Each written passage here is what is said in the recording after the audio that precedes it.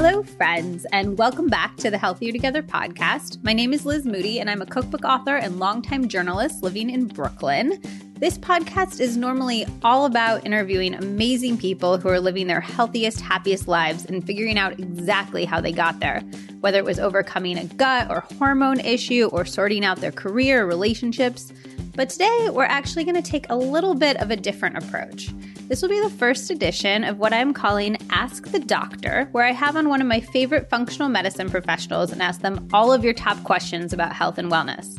I wanted to do this for a few reasons. The first being that it can be really, really expensive to actually see a functional doctor, so I wanted to give you as much of that game-changing, health-altering information here for free as I possibly could. The second is that I have this amazing network of doctors from my years in journalism, and I wanted to find a way to share their wisdom with you.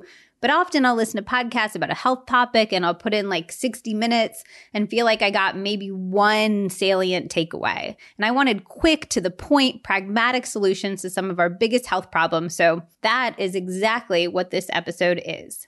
My doctor this episode is the amazing Will Cole, who has been both a friend and a source for my stories for years and years. He's the author of 2 best-selling books, Ketotarian, which is all about doing a plant-based keto diet, and the newly released The Inflammation Spectrum, which helps people put together a custom plan to fight inflammation. He co-hosts the Goop Fellas podcast, and he's a regular source and contributor to Goop, Mind Body Green, and a number of other wellness websites. But what I love about Will the most is that he actually still spends most of his days seeing patients. I think studies are super useful, but honestly, you can only tell so much from them, and actually seeing real effects in real people is irreplaceable. So I love that Will spends so much time actually helping people see real changes with their health. Actually, okay, the thing I love most about Will is that he is the world's sweetest human, and he is obsessed with his wife and his perfect children. But seeing patients is still pretty high on the list. We talk about a lot in this episode. Like I said, I wanted to pack in as much information as possible. But just to give you an idea of what you're in for, here's a sampling. We talk about the top 3 foods that fight inflammation, lifestyle changes that take less than 5 minutes a day that fight inflammation, the easiest low-hanging fruits to get good quality sleep, how to balance hormones after birth control, including how long it takes and how you can clear those hormones from your body, the healthiest type of birth control, the super common drink he consumes every day for anti-aging, the 3 easiest ways to support hormone balance, the best workouts for anxiety, gut health, hormone balance, and more, the bare minimum you should work out, which I was very interested in, what lab tests you need to get an idea of how healthy you are and how to get them without going to a doctor, Dr. Cole's personal anxiety journey, which I was also very interested in, and what he does to deal with it, how to tell if a supplement is working and how long to give each type to see if it's actually working in your body, what to do for better gut health generally, and if you have IBS or more severe issues, and so much more. I am so excited to share this episode with you and curious to hear what you think about it. So definitely leave me a review on iTunes if you like this format and you want me to do Ask the Doctor episodes more often. We can have Will back or we can mix up the doctors. And also remember, I am still giving away my care packages of my favorite wellness goodies, things like beauty products and healthy food and more, for anybody who leaves an iTunes rating and review. So just screenshot it when you're done and share it on your Insta stories and tag @LizMoody so I can see it. I'm picking 3 or 4 people a month, so there's definitely a really good chance that you'll win at some point. Also, one more quick thing. I just released my Ultimate Healthier Thanksgiving ebook. I'm very proud of this. This was a labor of love. It has a ton of healthy recipes for the holiday, including apps. There's a pecan brittle Brussels sprouts that is just like heavenly. I've been eating it all weekend. There's main dishes. There's a veggie one. I could not find a good vegetarian Thanksgiving main dish. They were all just things like risotto or pot pie. And I was like, that doesn't have the wow effect of a main dish. So I made my own and I'm very proud of it. And then I talk about turkey as well. And of course, desserts. I also included healthy travel tips, conversation starters that work for basically anyone, even that strange uncle that you only talk to one time of the year. And I also have my favorite drink to help digest all of that delicious food. It's only $2.99, and it is totally free to anybody who leaves a podcast review. I wanted to make this as accessible to as many of you as possible. So you can definitely check all of that out at lizmoody.com/shop. All right, that is all that I have for you today. As always, I would love to know your reactions to this episode, so please screenshot and tag me at Liz Moody and Will. He's at Dr. Will Cole on Instagram, so we can continue the conversation. Enjoy. All right, today I have Dr. Will Cole on the podcast. I have known you, God, how long have I known you at this point? Long time, I think lifetimes. We first met in the Mesolithic era. We worked together when I was an editor at MindBody Green, and I feel like you were awesome because whenever I was like, I have a question, so I will write an article about it, and you would solve all of my health issues. So I thought it would be really fun to have you come on and solve all of our listeners' health issues today. I'm ready. So we asked everybody on Instagram to share their health issues, and we were like, there's no issue too hard. I asked Will if he wanted all the questions in advance to prepare, and he said no. It's fine. I like on the fly. But this is what you do all day, sort of in your practice, right? Yeah. So my day job is consulting patients online via webcam, and I don't know what questions I'm going to be asked. Well, and it's like, I always think of it as like detective work because it's people come to you after they haven't been able to figure out what's wrong with them for a really long time, right? Yeah. So it's, my bulk of my patients are people that, as you said, they're people that have done a lot of work on their own. They've had to be their own health investigators, so they know more than the average person. And despite all the good things they're doing, they're still not where they want to be. So I'm used to the nitty gritty for sure. Do people like correct you? Or are they like, oh, I read this on, oh, that's Bella. We were like waiting to see if Bella was going to settle down before we started recording because she's the loudest cat on the history of the planet. But she will. Do you get people trying to like stump you and be like, I read this on Google, so you're probably not right, doctor? Yeah, I have a lot of patients that look at research and show me research, and we have a discussion. I like informed patients. I like having a discussion, and I like really being informed, but also informing people and having an open, honest conversation. I feel like part of the problem for people in mainstream medicine when they're going through that process is not being heard, not being listened to. Bella's meowing and I just paused it and Will was like, we can call it a podcast, which she's our podcast. She's going to be quiet now. Okay. So we're going to be informed patients and we're going to try to stump you. Okay. So also I want to mention, I'm going to probably mention this in the intro, but I want to mention anyways that you've written 2 books because some of the questions are about keto specifically. So you wrote a book called Ketotarian, which is a vegetarian take on a keto diet. And then you wrote a book called The Inflammation Spectrum, which is all about inflammation and how to fight that. And I think some people on my Instagram are your fans because we have stuff about that. So we'll start with something similar to that. So I know that Dr. Cole is a keto fan, but take all labels off and just tell us the foods that fight inflammation.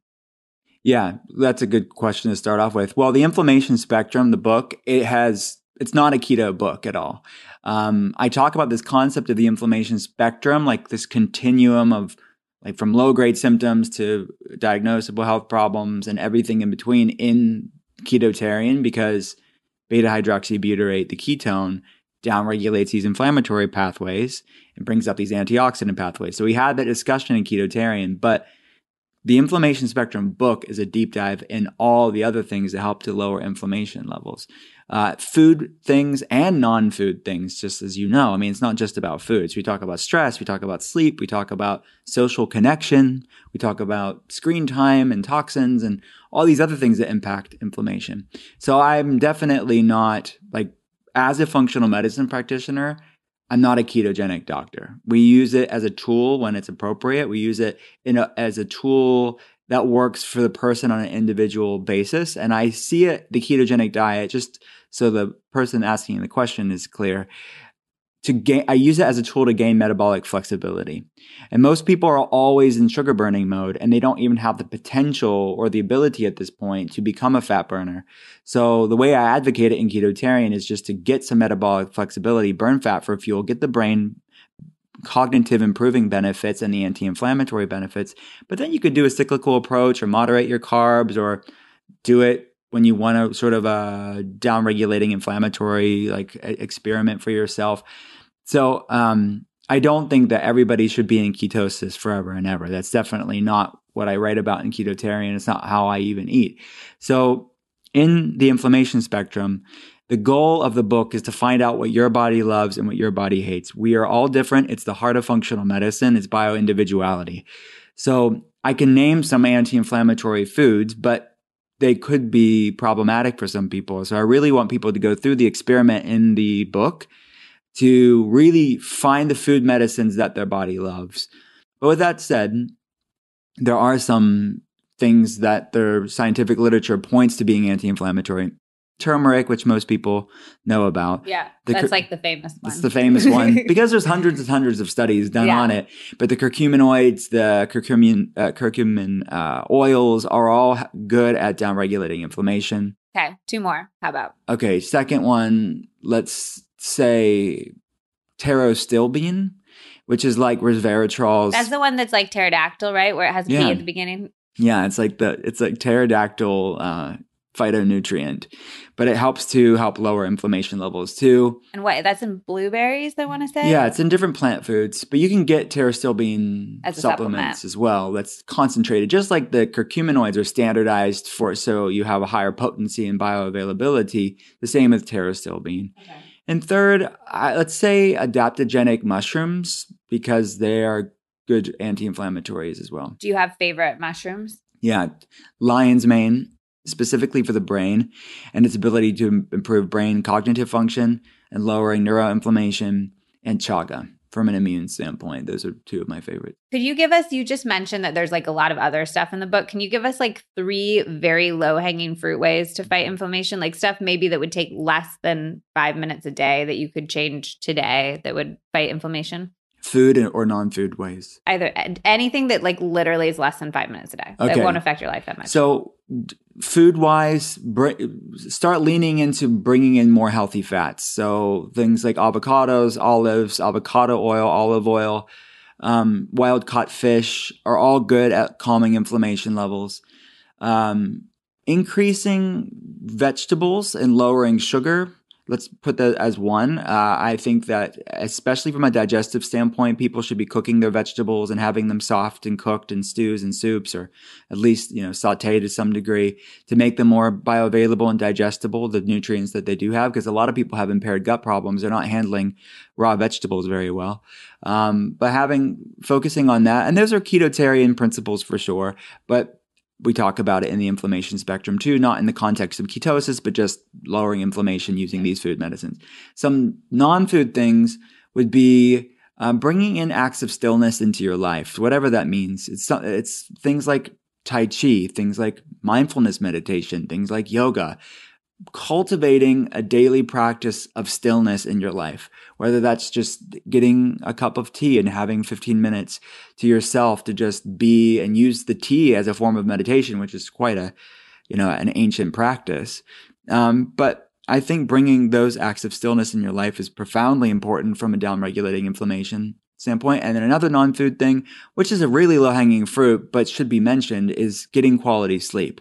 Restorative sleep. I don't think that's a low hanging fruit. I think that's I think there's this interesting sleep movement happening where everybody is like, oh, if we just tell you that you need to get enough sleep, you will. Like, it's just that people sort of forgot that it was important. But for me, working in the wellness world, I never had any sleep issues until I started reporting on and doing a lot of work with sleep. And then I had sleep issues because in my head, like if I woke up a little bit in the middle of the night, I used to read like magazines on my tablet and I'd be like, no, you can't do that. And then I'd be like, no, you can't be in your bed anymore. You need to go to the couch so you don't, associate your bed with not sleeping. And I had all of these things in my head that put all this pressure on having high quality sleep. And then I couldn't sleep anymore. Interesting.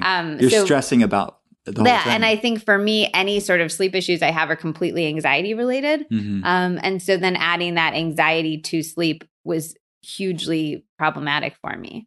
Yeah. And it is a problem, but people need to get restorative sleep. Just one night of poor sleep's been shown to increase high sensitivity C-reactive protein, the inflammatory biomarker, just one night of poor sleep, let alone the epidemic of sleep problems that people have. Are there low-hanging fruits that you think can help people get good sleep? Yeah. we're going to have to renegotiate our relationship with technology. I think that's a major problem. So whether that's blue light blocking glasses, like those amber colored glasses, to positively improve the circadian rhythm, or turning off your technology before bed, an hour before bed, 2 hours before bed. It's not possible for everybody, or not desirable for everybody, I should say. But it's something that one should consider if they're not getting the sleep they're looking to get. And then improving what we call sleep hygiene, but it's really just practices that improve circadian rhythm, the serotonin converting into melatonin, and properly, supporting a good night's sleep. So I love essential oils at night. You can put some on your pillow, like lavender, or other things that are calming to you. Just find maybe a smell that you like that's calming. But lavender is pretty well researched to be beneficial there. And I have like a blend with orange peel and lavender and probably ylang ylang. I think that's what's in there. And you can have it diffusing, obviously. You can rub some on the bottom of your feet. You can put some under your nose. And you, at the beginning state, you can bring in sort of a mindfulness app like Calm or Headspace, and they have specific sleep apps too. And then once you get the hang of it, you don't need the app, and maybe you should put the technology away and just do it without it. And what if you do all that stuff and you lay down and like your mind is racing and you just can't fall asleep? I think breathing exercises can be quite therapeutic to break the thought pattern for a lot of people. It's not going to do it for everybody. And there's people that have legitimate anxiety, anxiousness issues, and they should be digging into what's driving that. Oh, we're going to talk about anxiety. We're going to talk about it. You better believe we're going to talk about anxiety. What type of, are you big, do you like, my dad's a psychologist. He likes the like 3-5-8, I think, or 4-5-8. Yeah, timed breathing exercises or the box breathing. I think that those are good. And what's been a game changer for me sleep-wise has been a gravity blanket or a weighted blanket. Oh my God. I have one too. Which brand do you have? Do you know? I'm not sure. Do you have the gravity one is a brand? Yeah. Okay. So I guess that's it. Yeah, then. Yeah. I have the Bearby one, which this is not sponsored at all, but it's like it looks like a big knit blanket, but it's made of cotton. And I love it because it doesn't. All the other ones I've had have had little beans inside and they make like a crinkling noise as you turn. I don't know if the Gravity has that, but this one doesn't. It's just like soft cotton. Okay. And I love it. It's made so much of it. Do you sleep with one every night? Yeah. And then when I travel, like I'm in New York right now, I don't sleep as well when I'm in a hotel. So I'll normally ask for like 2 beds and like, and then you'll take the thing. And will you make the room like freezing then? Yeah, I normally have the room colder. Is there anything else you do to sleep well when you travel? Because I find that such a hard thing. I have like my little white noise machine. Yeah, I have that. I have an app on the phone. But we actually know my kids have the little machine. It's like a circular machine we got on Amazon. That is nice. You can have it plugged in or not plugged in, and it's a white noise machine basically to dampen the sounds outside to make it more conducive to sleep. So those are my top things that I do. And I know some people have legitimate sleep disorders. Those are the people I typically consult. So the things that I'm talking about for them, they may help, but they're probably going to need more of investigation of what's driving that. Right. But just as like a basic starting point, you should try those things. Okay, let's talk about hormones. Lot of questions about balancing hormones after birth control. First of all, can you speak to, do you think when you go off birth control, you're like good to go? When you go off an IUD, you're good to go? Or is there a length of time that it takes to rebalance your hormones after? This is something that I see a lot. Either women are considering coming off of birth control, have just come off of it, or have been off of it for a long time and their periods are not back. So amenorrhea or a lack of periods, something that I see all the time for various different reasons. One of them being, okay, post-birth control, this hasn't come back. It takes time. Look, some people, it doesn't take time and it's a quick response and the cycle comes right back. They're some of the lucky ones. Those aren't the people that I'm consulting. So I don't know the statistics completely because I'm seeing the people that... You have a skewed sample. I have a skewed sample for sure. But they're the people that it's not coming back.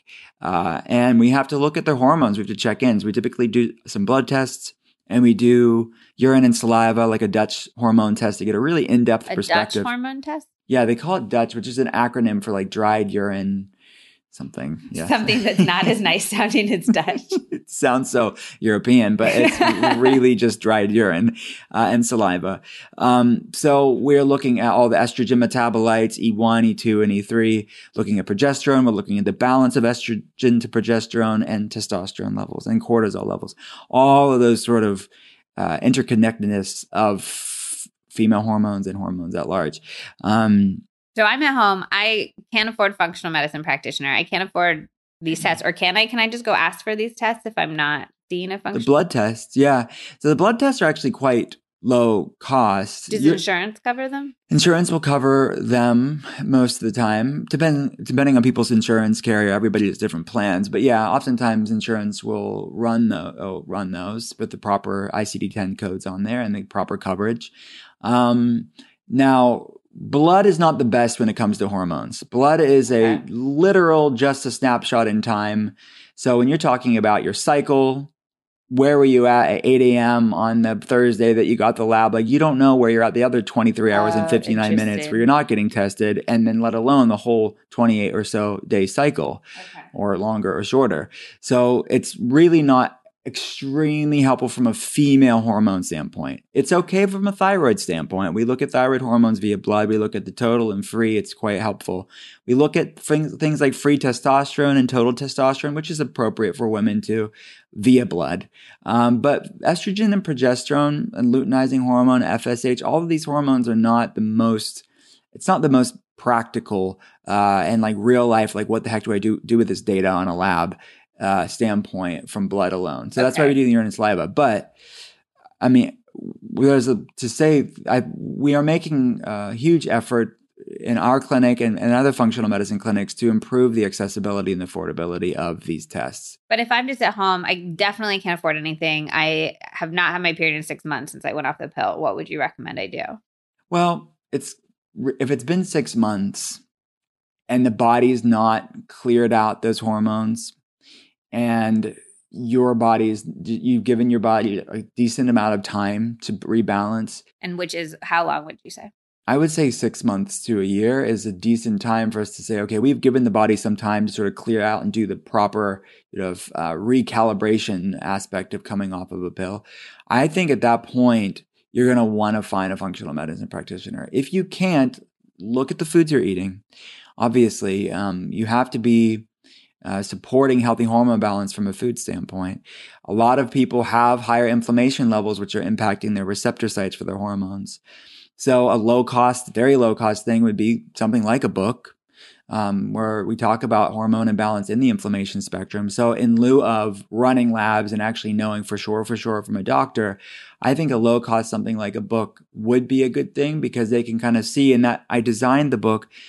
The start of the book starts with a quiz. It's adapted from questions that I ask patients. So I'm not there in the book form, but you can go through the methodology of looking at your hormones and kind of seeing, where am I at on the inflammation spectrum? And that specific hormone section on the inflammation spectrum may be higher for this person that has gone 6 months without a period. And then they'll have their own hormone toolbox, and they'll have a food plan that's tailored to that approach. So that's why I wrote the book, is for people that don't want a functional medicine doctor, can't have access to it, aren't ready for it, whatever reason, they can start making changes in their life. And we look at food, we look at non-food, we look at lifestyle changes that can support hormone balance by lowering inflammation and getting those receptor sites to pick up the hormones appropriately, and helping the brain speaking to the endocrine system appropriately.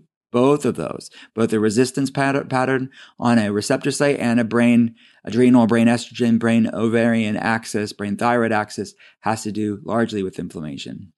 Okay, so we're going to unpack some of the lifestyle stuff for hormone balance and all of that in a second. But first of all, is there anything you can add into your diet or supplement routine to help clear artificial hormones from your body after you go on the pill? Yeah, for sure. Or off the pill? Yeah, coming off the pill.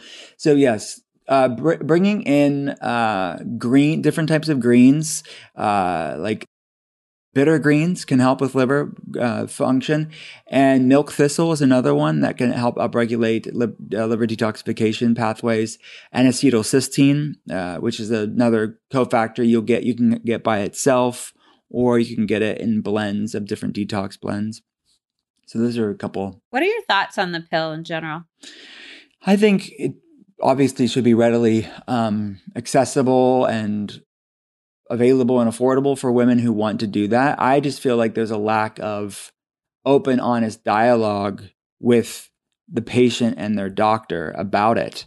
And I think to have informed consent and to be properly educated, you have to know both sides of it. You have to know, hey, this could happen. And I don't think it's happening. It's just like, oh, take this. Yeah. And a lot of times it's, oh, take, like I was given the pill when I was 15, not because I was having sex, but just because I don't even like, think maybe I had a slightly irregular period or something, but it wasn't even like a real, they were just like, oh yeah, here, have this pill. And I didn't have sex till 3 years later. So it was just like, oh, that's 3 years of having the hormones in my body. So common. It's just whatever reason, whether it's cycle irregularities or painful menses or skin issues, whatever, or contraception, they're just flippantly given it without education. And I think that there has to be a discussion to really understand what you're getting into potentially. What do you think is the best option for birth control for women's health these days? I would say condoms. Okay. And that's would be without a doubt the most beneficial for women's health. But maybe not men's. Yeah, maybe not. But and like there's a conversation there, and that's definitely leaving it up to somebody else for your own, contraception, which not everybody likes that. But I would say definitely the least insulting to women's physiology. The second best would be a copper IUD, and I say that with reluctance. I just say that because it's non-hormonal. It's still causing irritation. It's still causing low-grade inflammation. It's still impacting your hormones. Well, and we had another woman on this podcast, Courtney Swan, who's Real Foodology on Instagram, and it's a really great episode if you want to listen to it. But she had copper toxicity from her IUD and had a ton of symptoms and ended up having to get it taken out. Yeah, no, it totally can happen. And those are the things we monitor as far as heavy metals are concerned. And that doesn't happen to everybody. But I think in general, it's still disturbing physiology in a way that is not going to be good. But I think it's generally less problematic from when you come off of it. I see your cycle come back quicker than the hormonal ones. Than like the Mirena or the pill. Okay. And then let's talk about hormone balance. I want to do some some more of those like low hanging things. If you had 5 minutes in your day right now and you were sort of worried about your hormones and you just wanted to do a few things that would support hormone balance, what would you do? Hormone things that I would do for hormone balance? Yeah. Low hanging. Okay. Easy thing. So super easy things. I definitely go back to the hormones. You have to have healthy fats for healthy hormones. So going back to those healthy fats that I mentioned earlier, wild caught fish, avocados, olives, grass-fed beef. Some people don't do well with lots of grass-fed beef, but bring that into your life from a B vitamin standpoint, an iron standpoint, a bioavailable form of iron. That said, and fish offers that as well for more of a pescatarian option. And I would say I'm a fan of, from a hormone balance, of adaptogens. And there's quite a bit of research, both in the scientific literature and just anecdotally, just seeing. Specific ones? Yeah, Tulsi. I love Tulsi. Me too. Does Tulsi tea, so it's holy basil tea or Tulsi tea. I drink like Organic India has one and Pukka has one. Is that like enough to make a difference if you're drinking like an herbal tea? Yeah, totally. I think when you look at certain studies, you will see like a couple cups a day. Oftentimes it's I drink it all. Like I drink like 12 cups of caffeine-free tea a day. You're living the dream. Yes. She's floating right now. But that's so even just in like a tea versus supplement, it's enough to sort of make a difference. Yeah. Okay. Oh yeah. And that's how in traditional Chinese medicine and in Ayurvedic medicine, which is where Tulsi or holy basil was traditionally used, that's how they typically are given in teas.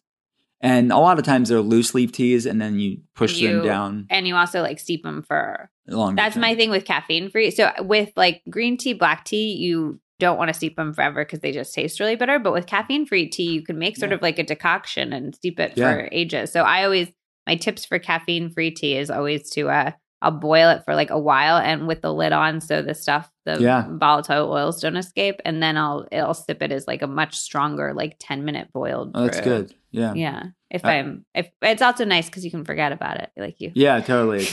And that's funny. I drink the caffeine tea. I live on the wild side, but I love that because I like the bitter. I like the longer, steep black tea and green really? tea. Oh yeah. Tell everybody he has this Earl Grey. I was interviewing you for, I think, your last book. And you said your Earl Grey trick, and I thought that was like the funnest. And then I wrote an article about it. Did I made you like write? Yeah, I was like, this is great. Everybody needs to know. So tell everybody your Earl Grey trick. So Earl Grey tea is black tea with bergamot in it, and sometimes like lavender notes as well. But bergamot is a citrus from Calabria in Italy that's been shown in the scientific literature to enhance something called autophagy, which is, if you break that word down, autophagy, it's self-eating. It's your healthy cells gobbling up and recycling the dysfunctional, messed up cells. So it's your body's own like recycling system. It's your body's own anti-aging mechanism. It's your body's own anti-inflammatory, anti-disease mechanism. So Earl Grey tea does that, both from a bergamot standpoint and a catechin standpoint, like the polyphenols in the black tea. And fasting does that too. So I do time-restricted feeding or intermittent fasting in the morning, most days, like today I am, where I would just have tea. Like you've made me some green tea, so I'm having that. Or I'll have Earl Grey tea or black tea in the morning. But normally Earl Grey tea is my jam in the morning because of that. So fasting, ketosis, and bergamot all has been shown to increase autophagy. And if you wanted to increase autophagy, and I don't drink caffeine because of my anxiety, would like rooibos Earl Grey work? Yes. It's just anything with bergamot? I've never had rooibos Earl Grey. Oh, yeah. It's great. Oh, my goodness. Yeah, I need to try that. It's like delightful. So I've been telling people just to get the bergamot essential oil and just adding it to oh, my God. I get so nervous about consuming essential oils. Like, just because like you really want the tiniest you don't need that amount, much, right? Like a drop. And then, I get very nervous about it. Yeah. So, I mean, you have to make sure it's pure and it's food grade and all the good stuff. Are there ones you recommend? Yeah, doTERRA's brand. I use doTERRA's bergamot oil. Okay. But yeah, make sure that it's certified, pure and food grade and meant to be ingested. So do your research on that. So yeah, I think for hormones, polybasal, and the other thing I wanted to mention was some other ones like Shishandra, which sounds like someone's name, and Shilajit are two other adaptogens that are widely recognized to be good at hormone balance. Okay. And are those just like supplements you'd want to take? Typically, you could get those in teas as well. Okay. I don't see them very often, but I think Pukka makes one with Shilajit. Okay.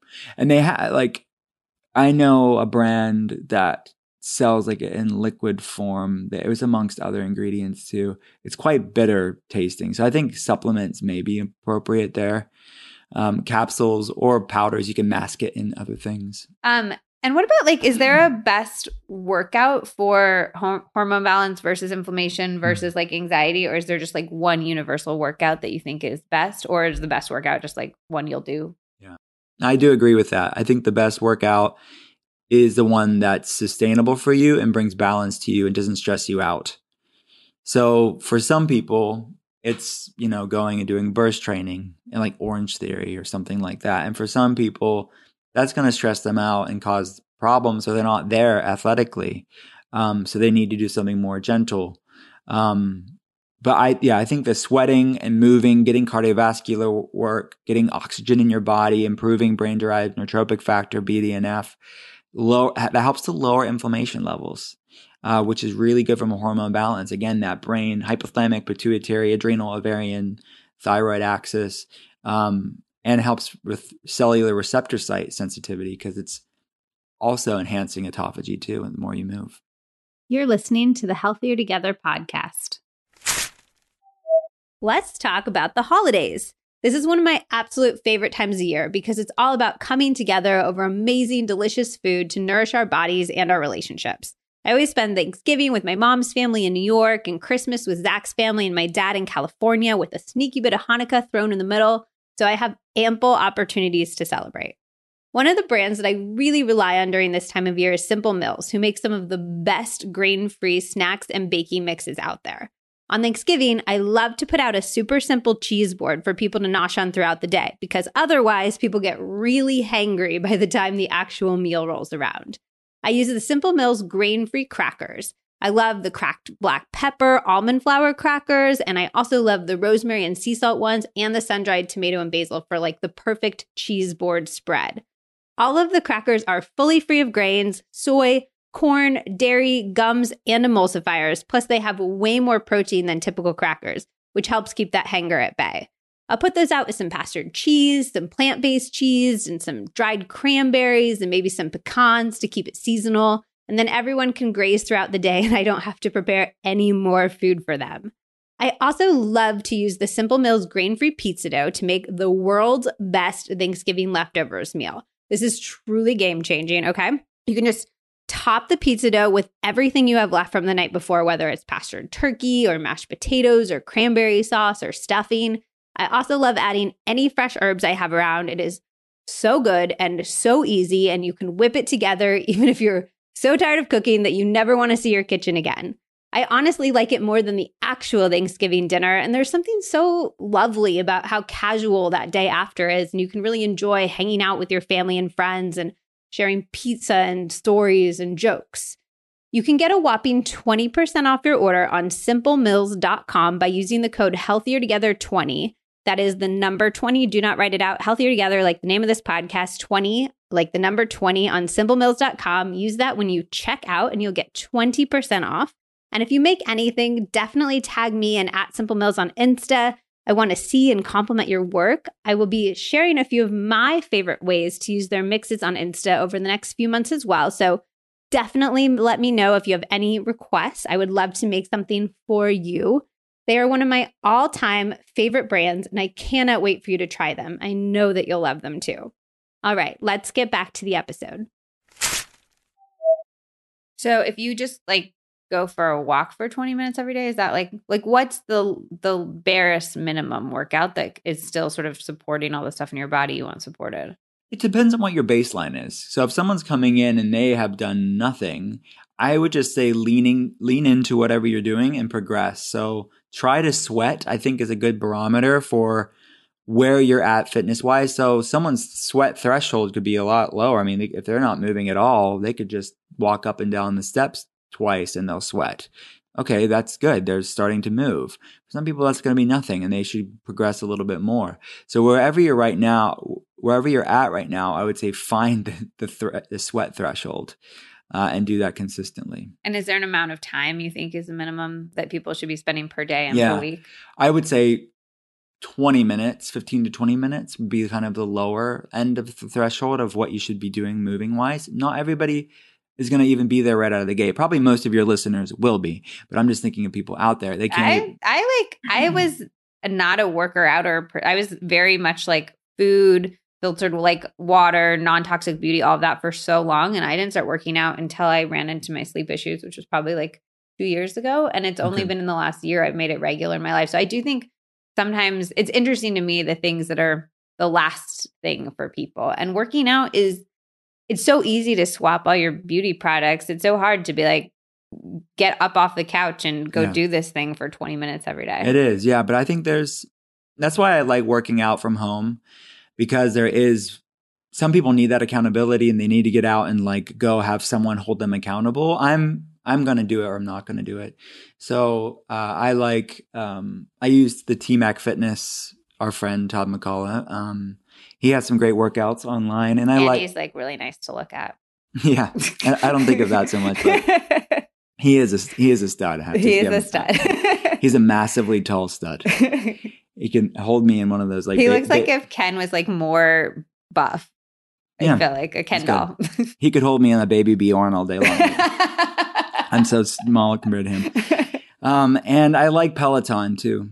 Oh yeah, Kate Fagan, I had an episode with her and Catherine, and she said Peloton was like her number one purchase she made. I've heard that from Kate. Yeah, she's that and oat milk, I think, are her it's her jam. Her high grade, low grade thing. Yeah, I do home workouts too. I've started doing this thing where I won't let myself turn on my phone until I've worked out in the morning, and I love it because the thing that always got in the way was I'd just be like sitting there scrolling social media, and then I'd be like, ugh, now I have to go to work because it's late enough in the day. So I literally wake up. It stops that time where you're just laying in bed and like not doing anything but not getting out of bed. So I get bored in bed very quickly. Yeah. And then I go work out for 20 minutes and then start my day. And 20 minutes is just like, you can do that. Yeah. You know? Totally. It's very easy. And there's so many free videos on YouTube. On YouTube. Yeah. Oh my God. YouTube is like, I'm such a YouTube Me too. fan. Like there's so many good workouts on YouTube. So Yoga by Adriene is a great one. Aloe Yoga actually has a ton. So like Kaylee Alyssa, who we're both friends with, she has great workouts on YouTube that are totally free with Aloe Yoga, which like some of the best yoga classes I've ever done. Yeah, it's amazing. What about, so my dad, we'll get off workouts in 1 second, but my dad says that like high intensity has been shown in studies, or high intensity interval training has been shown in studies to be specifically good for anxiety. Yeah. Do you know about anything about like specific workouts that track to specific problems, or is it again just like move your body? I would say moving body is the commonality. It is fascinating of certain types of study looking at certain types of workouts, but I would be interested to, if all the studies were done in different types of workouts, you probably would find similar things. But I do agree. I think there's something to be done, something to be said for high intensity interval training or burst training or whatever you want, HIIT training, where you are pushing yourself to that upper limit of what your body's capable of doing, that it is really activating the parasympathetic system after, like the resting, digesting, because your body is working on recuperating post-workout in a way that I have found personally too to be very helpful for anxiety, which I've been open, as you have been, about having anxiety over the years and finding different ways to manage it. Okay, we'll get into that in 1 sec, because I love like when people have found stuff that actually works for them, which is also why I like you, because you have this huge background of patients that you've seen success in versus just the studies. And I think that's really important. But you were saying the rest and digest after working out, which makes me think about how people always feel like they need to like eat certain stuff before workout and eat in certain stuff after workout and like do it a certain time of day. So let's close out workouts by saying, should you eat before? And if so, what? Should you eat after? If so, what? And is there a best time of day? That's a good question.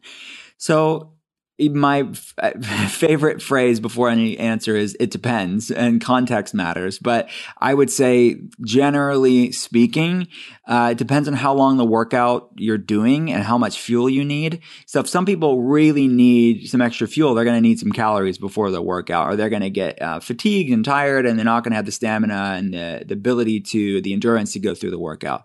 With that said, I think that there's some exciting research around fasted workouts. As long as I'm not talking about starving yourself, but just giving your body some, like not eating before a workout, even doing it in the morning before you eat anything, and then waiting a couple hours afterwards. I think that there's a good amount of research showing those morning workouts, specifically fasting workouts, or even if you can't do that, do a non-fasted morning workout.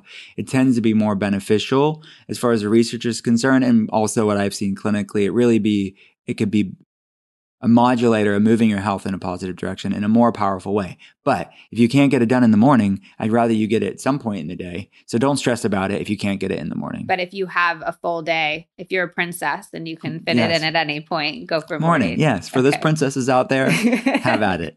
I would love if I had a princess. If you're a princess and you're listening to this, can you just message me on Instagram so that I know? Yeah. Meghan Markle's really into health. Yes. I'm sure she listens occasionally. When she's not doing royal things. Yeah, of course.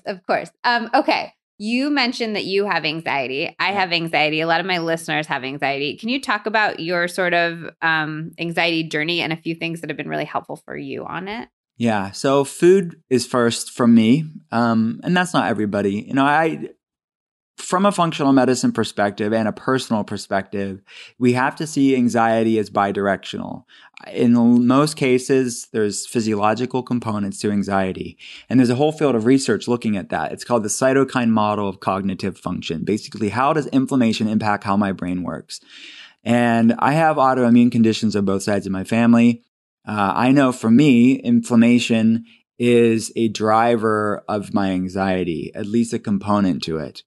And I see that a lot of times with patients. I see neurological autoimmune components like reactivities, not autoimmune diseases, but autoimmune reactivities where the immune system's actually tagging something called GAD65, which is an enzyme that has a precursor to GABA, which is your anti-anxiety neurotransmitter. I see that significantly in high numbers, surprisingly, over the course of a year. And then not everybody has that. Some people have other components to it. So I have to look at the gut-brain axis, I have to look at the hormonal, neurotransmitter aspect, chronic infections, things like that. For me, things that have helped me is food. I don't have an autoimmune condition, but I have the predisposition for higher inflammation levels because of my MTHFR. I have basically a double mutation or double gene SNP. It's not really a mutation. It's a variant for the MTHFR gene at the C677T location, which just means my body really sucks at detoxing and lowering homocysteine levels, and it's associated with different anxiety disorders and autoimmune thyroid issues and other problems like that. So I need to make sure that I'm really supporting that gene variant and supporting overall health beyond the gene variant. So going back to healthy fats, going back to more of a ketotarian way of eating, and that's where the book came to be, because it's how I eat. So lots of good, clean plant fats, lots of clean protein, and lots of vegetables, cooked vegetables primarily. So that's played a major role. And the research around ketosis and brain health is really exciting. And that was one of my favorite parts of the book because of it hit close to home as far as the research is concerned. So that to me has been the biggest game changer. And then mindfulness meditation. Do you do 20 minutes every day type of thing? I don't do a set schedule at all. I should. I'm not the best patient when it comes to this kind of stuff, but I do it throughout the day in between consults. I do it several 10 to 12 times a day, but they're just whenever I need to in between consultations. So, and what does that look like? It's really based very simply on Eckhart Tolle's principles, which aren't really his principles, but he's the teacher that I've heard it through. But it's just ancient stuff. But it's just concepts of anything that's going to anchor you into the present moment. So whether that's breath awareness, just being still and being mindful of your breath, because your breath's happening involuntarily. So you are just being mindful of your body's own rhythm. What he calls inner body awareness, which is just being still and feeling the aliveness in your body. Or just present moment awareness and allowing things to pass through you. So meaning if there's an annoying noise, you just are having non-resistance towards it. So I've, more than any book under the sun, the New Earth and the Power of Now have been the biggest non-food game changers in my anxiety and mental health. Okay. I love that. Okay, back to reader questions.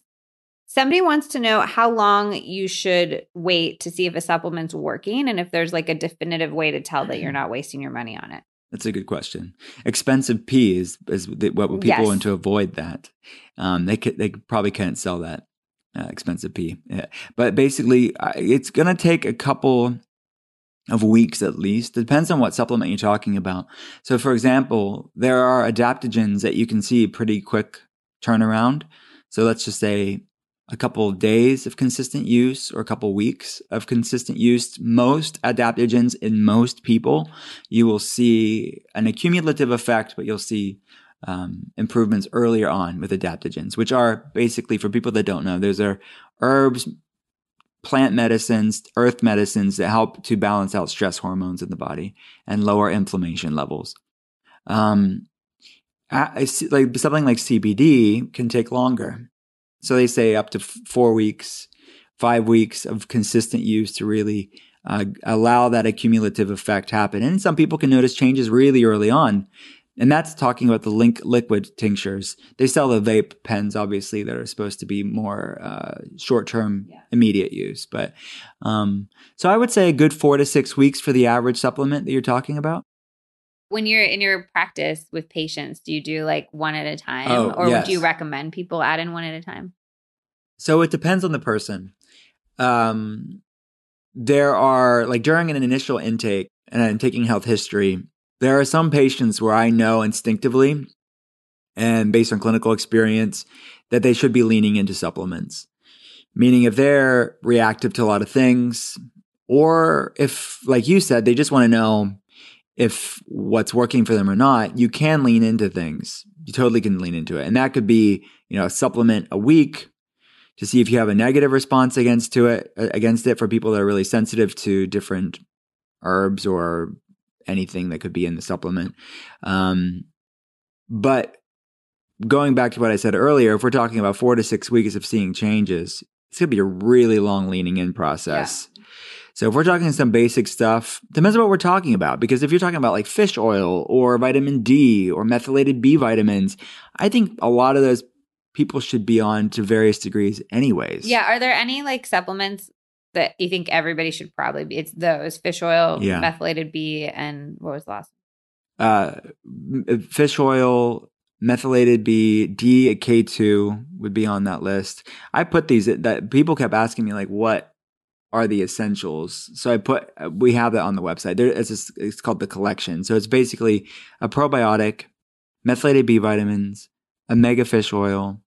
Those are the top ones. And then I think not that everybody needs to be taking this, but I think adaptogens are widely beneficial because they are so safe for so many people. Yeah, I just think it's the cost. I mean, I think adaptogens have become very affiliated with this sort of like hoity-toity, like fancy wellness. And I think that that's why I think people are willing to spend that money, but they really want to know that it's worth their money. Yeah, so that's a good point. And I think adaptogens should be phased in because of that.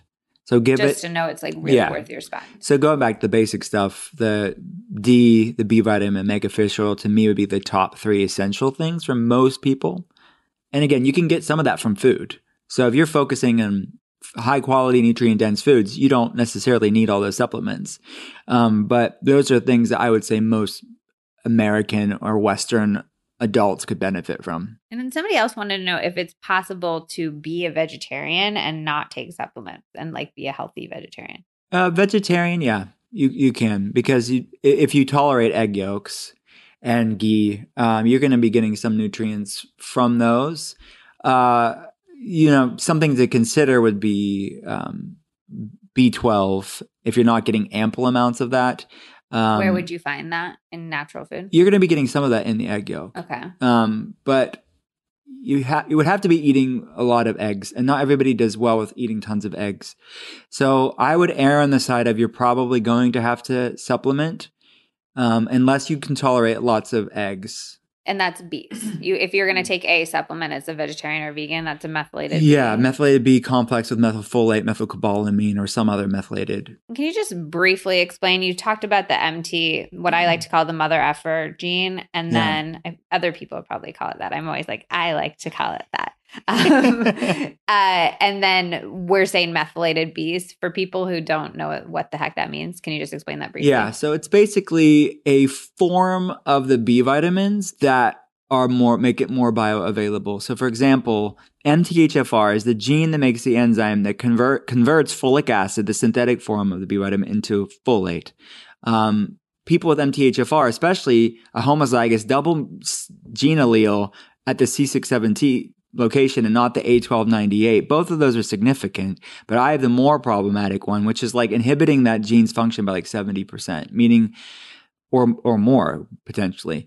But basically the majority of that gene is not working at optimal function, meaning if I'm taking in these B vitamins from foods, my body's not as good as absorbing that and utilizing that and making better use of it, especially if someone's supplementing with like a B vitamin with folic acid. Their body's not converting that very well with MTHFR. And isn't that also something people would recommend for pregnancy? So then it's like if you're taking it for pregnancy and then not assimilating it, that's like bad news. It is not good. Yeah, so it's more ideal to be bioavailable for the body. So more like whole food based prenatal vitamins, you won't see folic acid. You will see folate in there because of that. Okay. But in general, if people are taking a B vitamin, you recommend a methylated B, and it'll just say that on the label. You'll read that on the back on the ingredient section. Cool. Okay. Somebody else wants to know what they can do to improve bad allergies. So bad allergies, to me, you have to look at where the predominance of the immune system resides. And that's 75% of the immune system is in the gut. So to understand allergies, you have to look at the gut and what's going on there. So looking at dysbiosis, looking at any candida overgrowth, looking at leaky gut syndrome, looking at what's referred to as mast cell activation, which can be a component to certain people's allergies or histamine intolerances. So we look at gene SNPs that can predispose people to this, as well as what's going on in the gut. And then other environmental exposures. So something that I find significant enough and frequent enough are mold problems in people's homes or in their car or at work or all three of those places that's basically causing a tipping point in that person's immune system, where when you start emptying things from their glass, so to speak, it's not overflowing and it's not stressing out an already stressed out system. So what people should do is really look upstream and find out what's causing it, because allergies to me are like a check engine light. Okay, what about, this is personal, but I know I'm allergic to my cat, and I have cat and I love her. Yeah. And it's like, we're 11 years in. It's too late for me to just put her back in the dumpster that she was found in. Long-term. So like, I know she's causing my allergies. What do I do about that? Or like if you live in a place that has a pollen that is going to be in the air. Yeah. I think really focusing on gut health and getting your immune system as healthy as we can be. So that's things like, I'm a big fan of soups and stews, which I know you are as well, like really focusing on gentle things for the gut to get the gut nice and strong, to have your immune system be as strong as possible. I think there's different homeopathic remedies can be beneficial to basically provide your body low doses of irritants that can downregulate the allergic response. Where would you find that? What? Health food stores. Like Whole Foods. Look for homeopathic allergy. Yeah. And then speak to the person in that department and look at different blends. There's tons of different blends, but depending on the type of allergy that you have, you're going to want to go for those. And acupuncture is another one that I've seen be very beneficial for allergies. But look, if the source isn't removed, it may not be enough for some people, but if it's low grade, you could build up an immunity to it, a tolerance to it. The thing I always wonder is if I'm getting more positive benefits from having this like creature that I love so much in my life, because I know that having a pet is supposed to be great for you. Totally. Yeah. And you're stressed and your anxiety and all of that, but I also like sneeze every day. Yeah. She's helping your microbiome out for sure. Oh, thanks. Yeah. Thanks, Bella. What is just because we talked about gut health, let's talk about a few like yes or no's for gut health. Thoughts on bone broth? I think it's good. Longer cooked bone broth can be a problem for people with histamine intolerance. Their body's not breaking down histamine, which is a compound found in foods.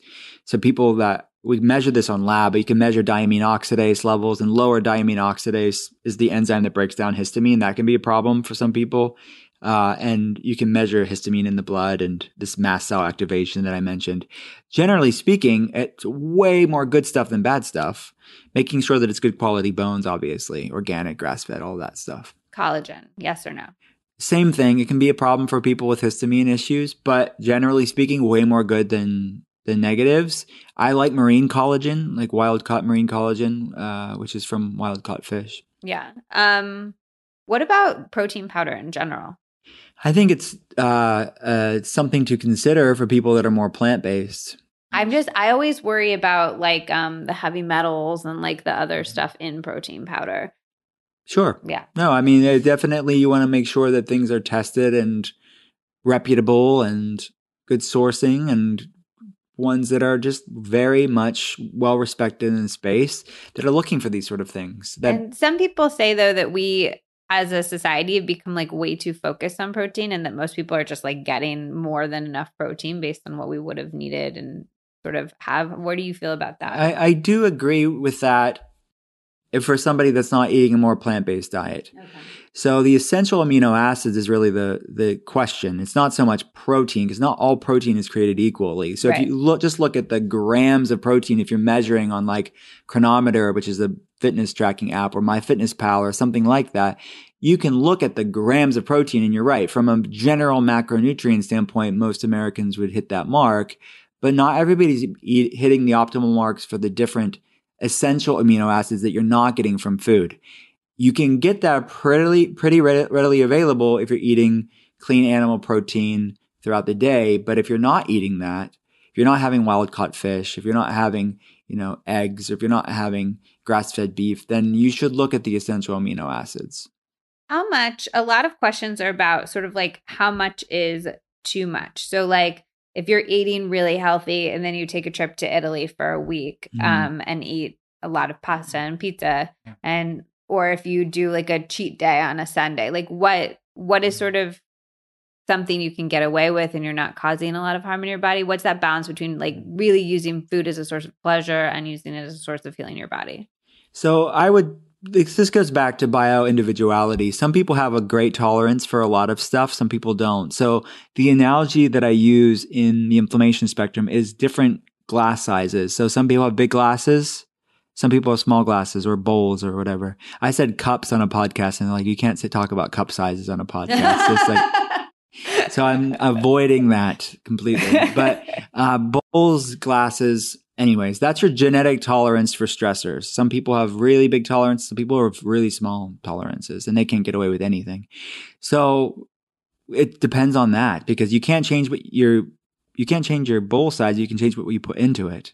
So for example, like if someone's eating like the 80-20 rule, like that's very much talked about in the wellness space, not everybody can do the 80-20 rule. They will feel horrible if they eat only 80% good and 20% whatever they want.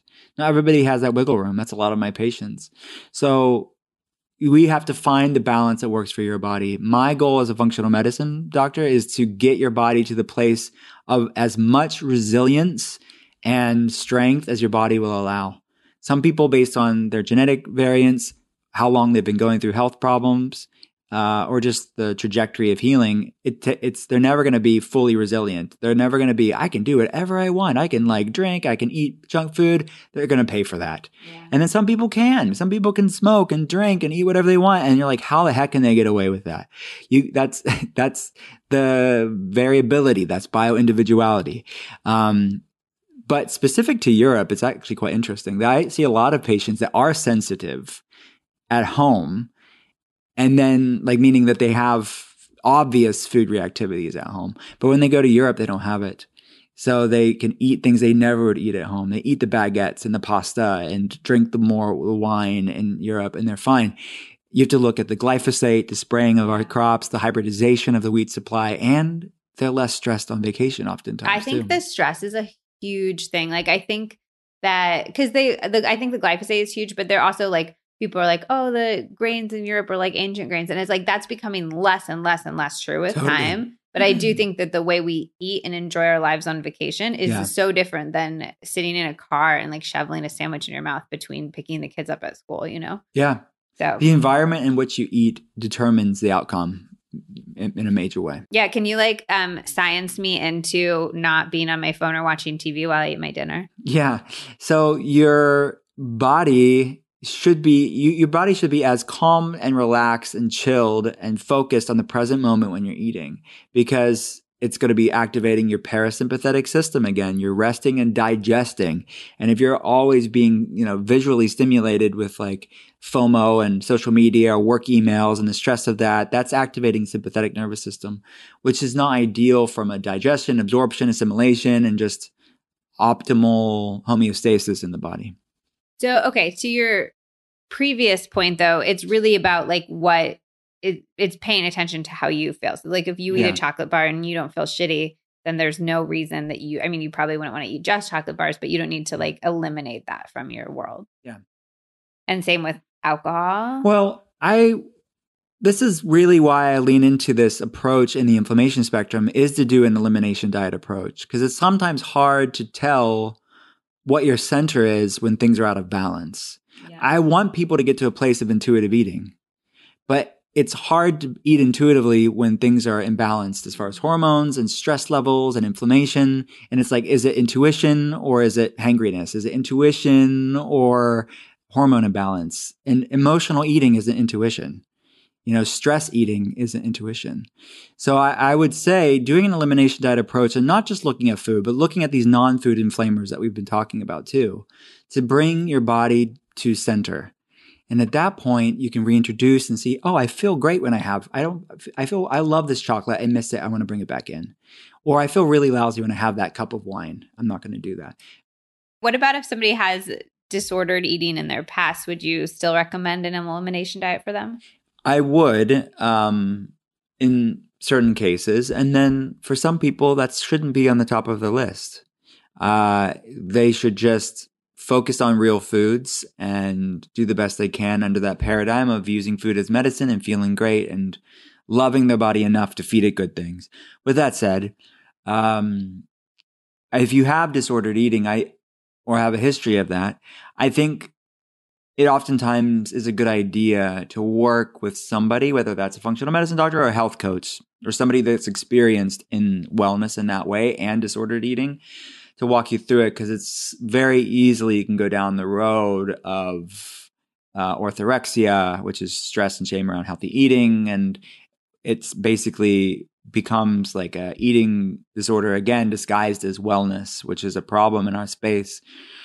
But with that said, I think that you just have to make sure that you're having proper boundaries, and you have to make sure that you're going in with a proper headspace. And that's why in the inflammation spectrum, for every like sobering statistic and like clinical nutrition, like fact and step and tool that you can bring into your life, I'm layering it and surrounding it with context of grace and loving your body enough to not feel good, like loving your body enough to feel great, loving your body enough to want to overcome feeling lousy. So it's definitely a delicate conversation. I think there's an eating disorder spectrum. It depends on what we're talking about, just from mild, stress and body shame to full-blown serious eating disorders. But if it's serious, then you definitely should talk to a professional about what's appropriate for you. Yeah. Do you get a lot of people with, I think orthorexia is particularly becoming so much more common in our space. And I think that's something I struggle with is helping people find that boundary between eating to nourish their body and feel really good, and then feeling like, oh, these foods. And I think elimination diets always are scary for me, not personally, but when I talk about them with people, because it's putting food groups off limits. And that's the scariest thing about orthorexia for me is putting food groups off limits for people. Yeah. And that's why the reintroduction to me is just as important as the elimination phase, because I want people to see if their body feels good on it or not. So when they bring it back in, how do you feel on it? And to me, if something makes you feel lousy, not eating that isn't a bad thing. You're listening to the Healthier Together podcast.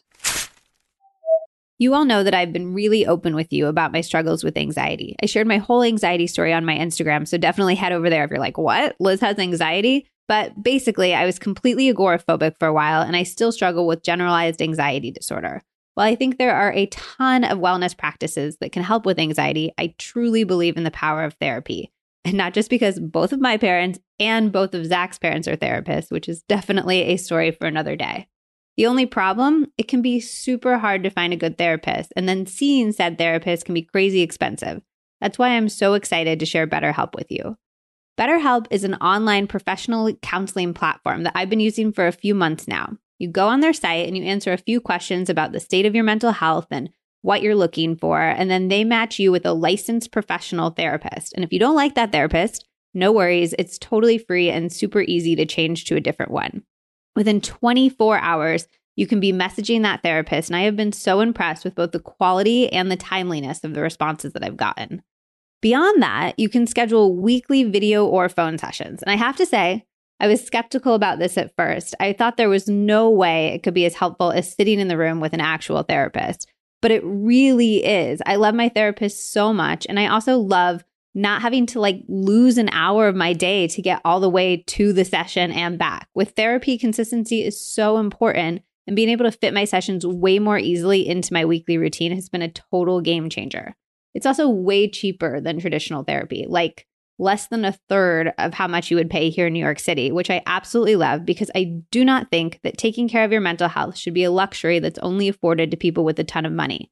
Plus, they have financial aid, so if you don't feel like you can afford it, definitely send them an email. They really want to make sure that therapy is available to all people, which they're doing a pretty good job of because there are already 500,000 people using the service worldwide.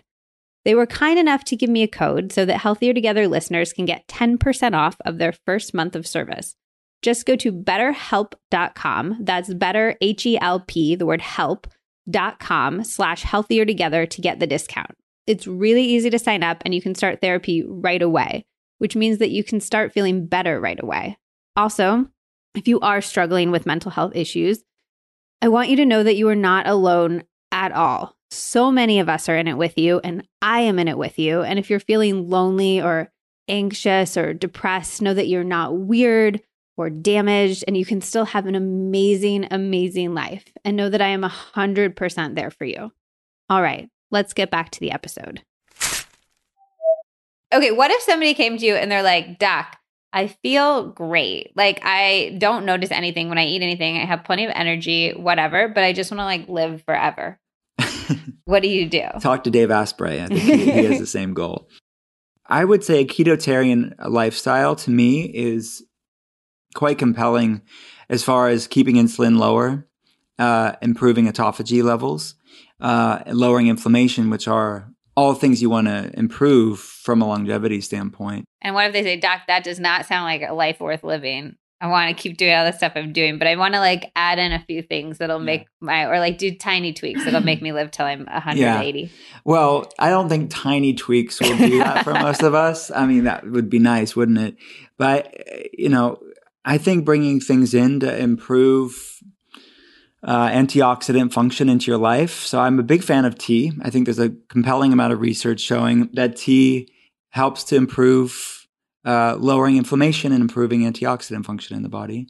And that's like actual tea, not tisanes, like black tea, green tea, white tea. Yeah. And then matcha. The decaf teas will still have the catechins in them. So if you can't have caffeine, then try the decaf teas. I think that lowering stress levels is something that's very people should look at. And what does that mean? I think that the human race has been here, made it this far because we could handle a certain level of grit and stress. And in many ways, most of us in the West live a pretty unstressed life compared to what humans have gone through for eons. The problem is this different type of stress, the sort of insidious chronic stressors that's problematic. I think stress that our modern life has brought, which our genetics haven't caught up to. So looking at technology, looking at proper sleep, going back to that, making sure your body's sleeping and you're not inundated with too much blue light and stress from technology. So I don't know if you're going to live till 200 years old by doing that, but I think increasing longevity is one simple thing to do would be to lowering stress levels. What about if I was reading this article recently about how blue light's like making your skin terrible and aging you. And I was like, I have to be on my computer all day. That's my job. Yeah. I get, an hour and a half break where I get to talk to somebody on a podcast, which is super great. Best part of my day. And I have probably a few hours in the kitchen, which is really nice too. But for 5 to 6 hours a day, I have to be in front of my computer. And I think that's true of so many people. Yeah, there are settings on your screen that you can change it and make it more. Yeah, I have Flux on my computer. Okay. Do you think that makes a difference? Yeah, totally. Okay. And there's different apps if you're on your smartphone. There's the glasses as well. So you do the best you can to, you're not avoiding it entirely.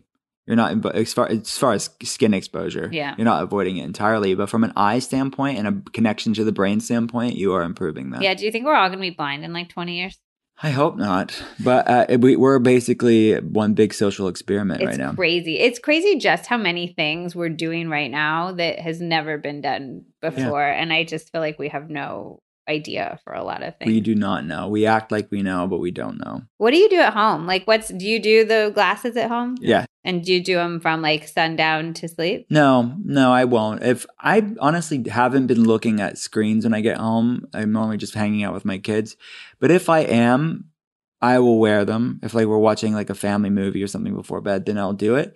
And do you have, are they the actual like red or orange ones that look sort of like worker goggles, or do you have like the chic sort of? During the day, they look like the worker goggles at night.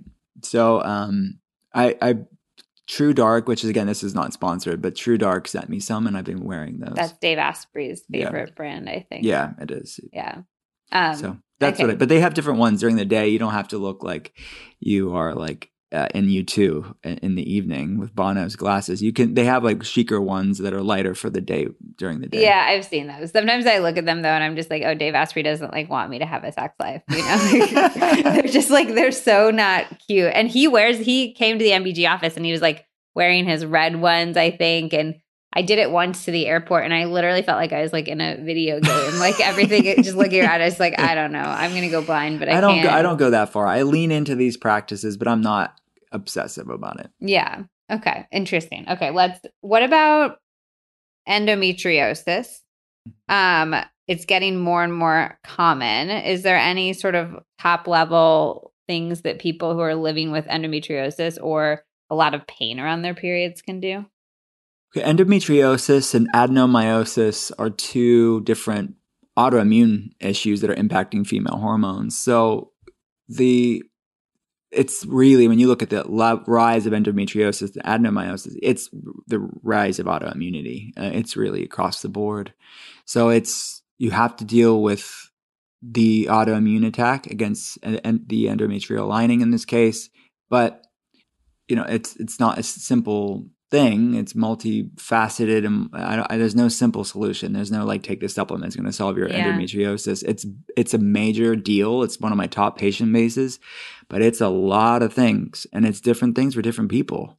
So I have a friend, Jess Mernan. She had a lot of success with going plant-based for endo, and it completely changed her life. And it made it so that I've seen her write about that. Yeah, and it like made it so that she could like get out of bed and stuff like that. But then I know other people who like have gone paleo for endo and had equally amazing effects. Which but the commonality there is going off of sugar.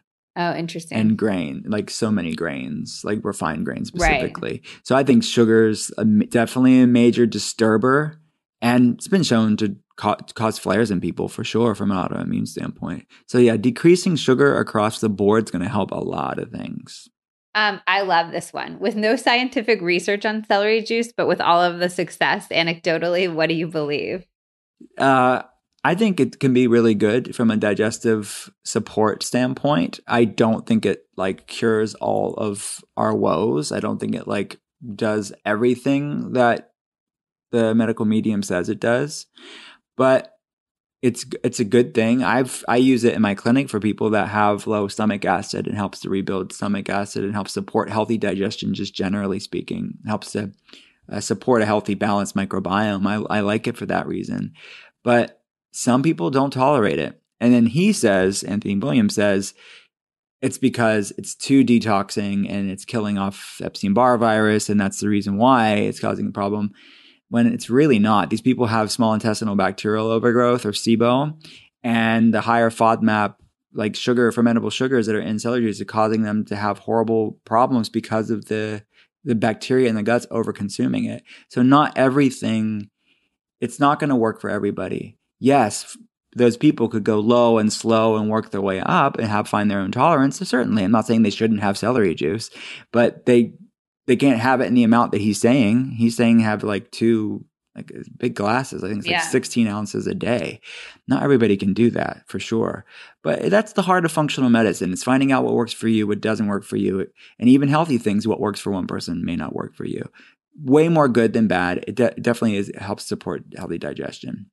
Which this is a great question for that, which is how should people navigate all of the trends? So you hear about keto, intermittent fasting, you hear about charcoal, you hear about celery juice. How should you just like dive in and try it? How do you find out if it's worthwhile?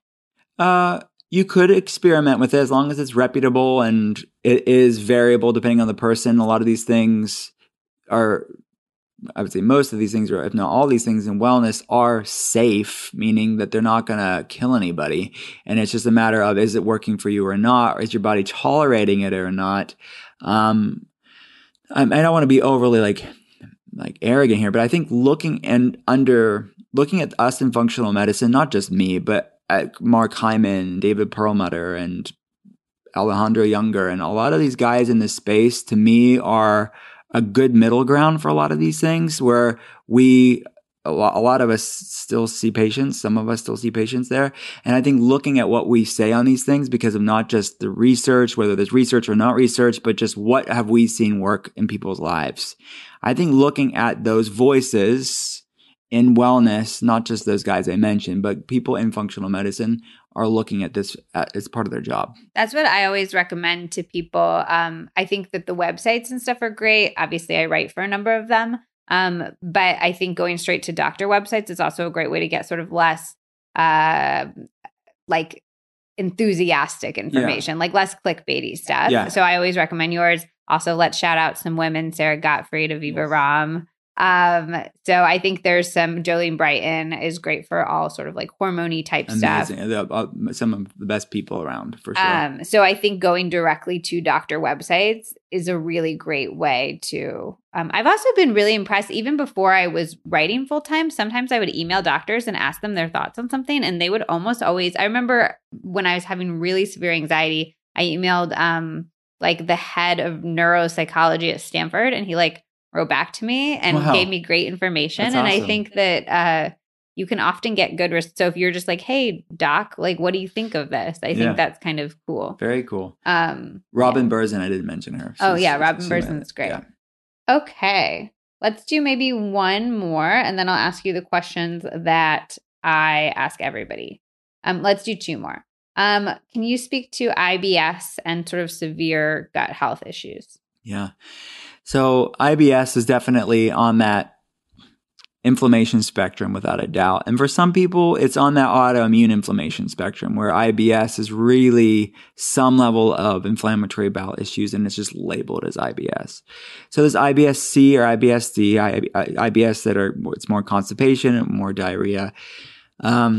It's highly linked in the literature, and I would say I can confirm this both on a lab standpoint, as to running labs on people, is that you'll see SIBO a lot of the times for IBS. Not everybody, certainly not everybody, but small intestinal bacterial overgrowth, we do a SIBO breath test, and you can do a stool test to look at dysbiosis. You'll see this quite a bit.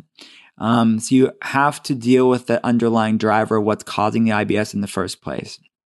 So we would do that, whether that's an antimicrobial protocol to kill off the bacteria overgrowth, whether that is obviously having foods that are gentle and soft and tolerable to the gut while the gut is healing. If it's IBS-C, supporting GI motility, like getting the body clearing out and not going 2 or 3 or 4 or 5 days without a bowel movement, making sure that's more consistent. And if it's IBS-D, slowing things down from a flare-up. So it's something we work on. It's not a quick fix. The gut takes time to heal for sure, but it's something that over a course of months, for some people closer to a year or beyond, to get to place of optimal function. That doesn't mean they're waiting that long to feel better, but it means that they are incrementally trending in the right direction by dealing with these problems. Anybody that's on the other side will tell you it's definitely not a quick fix, but most people go to their doctor and they're just like, well, you have IBS. Well, it's like, well, thanks. I know my gut is irritable. Why? And that's the question we ask in functional medicine. And for SIBO, I have to shout out my friend Phoebe Lepine's podcast. She's amazing, yes. She's working on a book about SIBO as well. I believe you're a guest on the podcast, yes. Right? Mm-hmm. It's called SIBO Made Simple, and it is SIBO made simple. Yeah. Like she interviews all sorts of doctors. She teaches me new stuff about, and she personally had SIBO and has been sort of dealing with it in her own life. So really? I think that's a really great resource. So I was the second guest, and I don't know if I can say this or not, but I probably can. I'm going to be writing the introduction to that book. Really? Super pumped about that. Oh my God, that's so cool. So hopefully she's a great, I just think she understands and is able to explain stuff often better than even a lot of doctors that I speak to. So I think that's brilliant. Awesome. Yeah. So yay, Phoebe. She listens too, so I hope she's hearing this. Okay, and here's the last one. We've talked a lot about like labs and tests and all of that. And I know that there's some great at-home tests these days. There's like thyroid tests at home. Are there certain tests that you definitely recommend people get to get an idea of where their health is at, or how do people navigate that world? Really good question. So this is a sidebar in the inflammation spectrum for people that want to just have it visually written out, and to know, because a lot of these you don't need a functional medicine doctor for. These are tests you can order on your own through like different like direct labs and online lab sources where you just pay for a fee and then you go to a local lab, or your general practitioner and have it covered through insurance or PCP. High sensitivity C-reactive protein would be 1. That's an inflammatory protein. We want it under 1. Homocysteine is an inflammatory marker. We want it under 7. That has to do with methylation and the MTHFR and the other methylation gene SNPs that we look at that I talked about before. And that's another one too. It's not covered by insurance, but 23andMe, you can look at the raw gene data and look at some SNPs there. I know I really want to do it, but Zach thinks that like if there were another like Holocaust, that like the Nazis would have used genetics against people if that were an option. Not to get too conspiratorial right now, but it's happening right now. I just read it.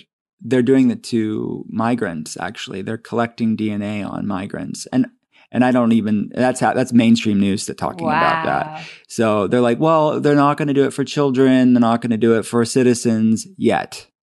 Yeah. So that and I guess the idea is that if the government turns against, not to get like into this stuff, but if the government turns against you, they could get your DNA. So maybe it doesn't matter to do 23. Yeah. To me, that's my opinion, is that they're going to get it anyway. So ultimately at this point in the space where it is safe and these companies are providing good content, but you're right, the data itself could be used against people for sure. But at this point, it's not for citizens, but it's really, honestly, it is crazy that we even need to think about that. Yeah. But it's also, we're only 5 or 6 years into people not being able to be denied healthcare because of pre-existing conditions. So then if you have your entire genetic history, imagine if they started denying people healthcare based on that. Totally. No, there's definitely some pitfalls on that.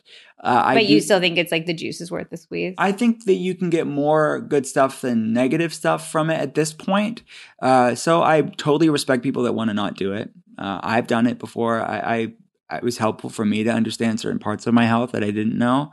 And I could support my body in ways to mitigate the potential risk factors that are associated with certain gene variants. And look, I don't want to be overly reductionist to methylation gene SNPs. Methylation or detox or fatty acid metabolism is a lot more complex than just looking at one biomarker on a lab, one gene SNP.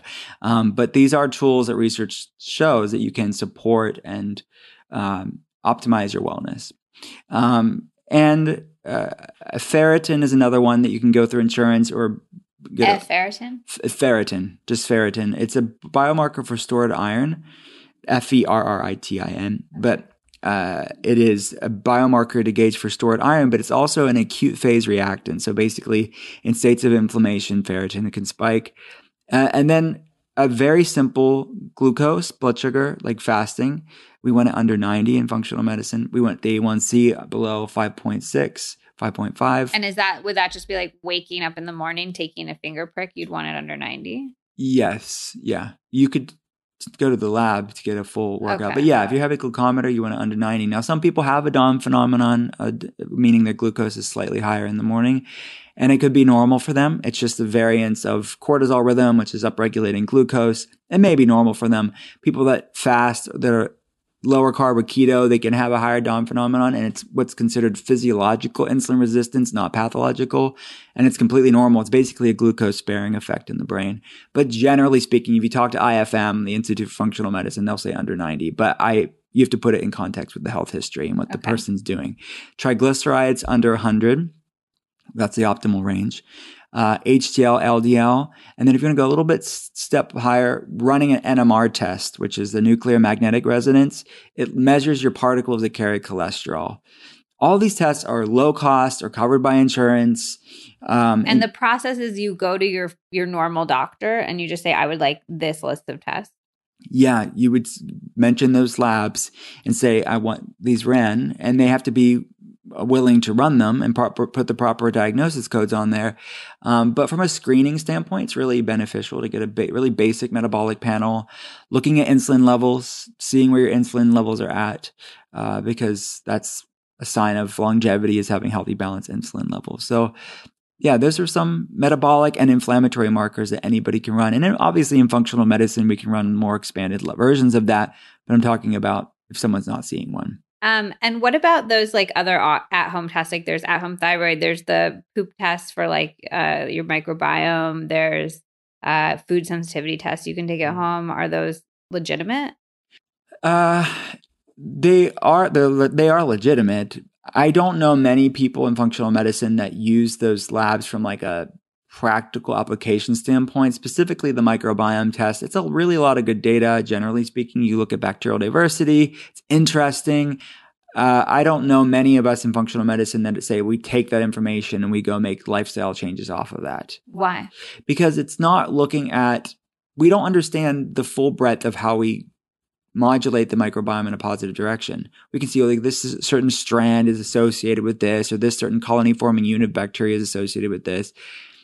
It's very much, we don't know the practical application of that. In theory, you can do all sorts of things. I'm sure certain practitioners have certain theories on stuff. But generally speaking, the things that I'm looking at for on a microbiome test is there dysbiosis? And then in some cases, what are the colony forming units? What are the types of neighborhoods of bacteria that are having dysbiosis? Is there pathogenic bacteria? Any yeast and fungal overgrowth? How's digestion and absorption? How's inflammation in the gut? Where's intestinal permeability or leaky gut syndrome? Those are the things they look at. You're not getting all those biomarkers on those at-home tests. Not to say you couldn't. There may be there's other labs out there that could provide that data, but the ones that I am aware of don't provide that data. So I'm not saying it's not good. I still look at it and I still understand it. I do think it's so interesting though, because we're so big on, we know the gut is so important, but we do know so little about it. Do you fall on the side of like probiotics are generally good for everybody and that there's no negative effect of taking a probiotic? Well, there can be negative effects of taking probiotics. People that have some dysbiosis and SIBO could have flare-ups in theory from that. But probiotics or beneficial bacteria are regulatory. They can have sort of a Herxheimer response for some people with a dysbiosis. They can cause sort of the detox symptoms in some people. And obviously, if there's added prebiotics or something in the probiotics, that can cause a flare-up for some people too. But generally speaking, they are safe. And the research shows they do improve probiotic bacterial diversity, but once you stop taking them, it tends to kind of go back down.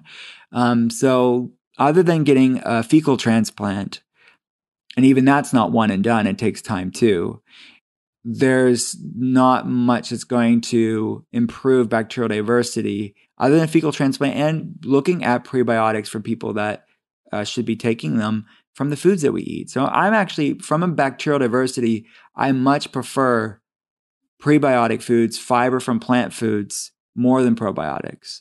Do you take a probiotic every day? Not every day.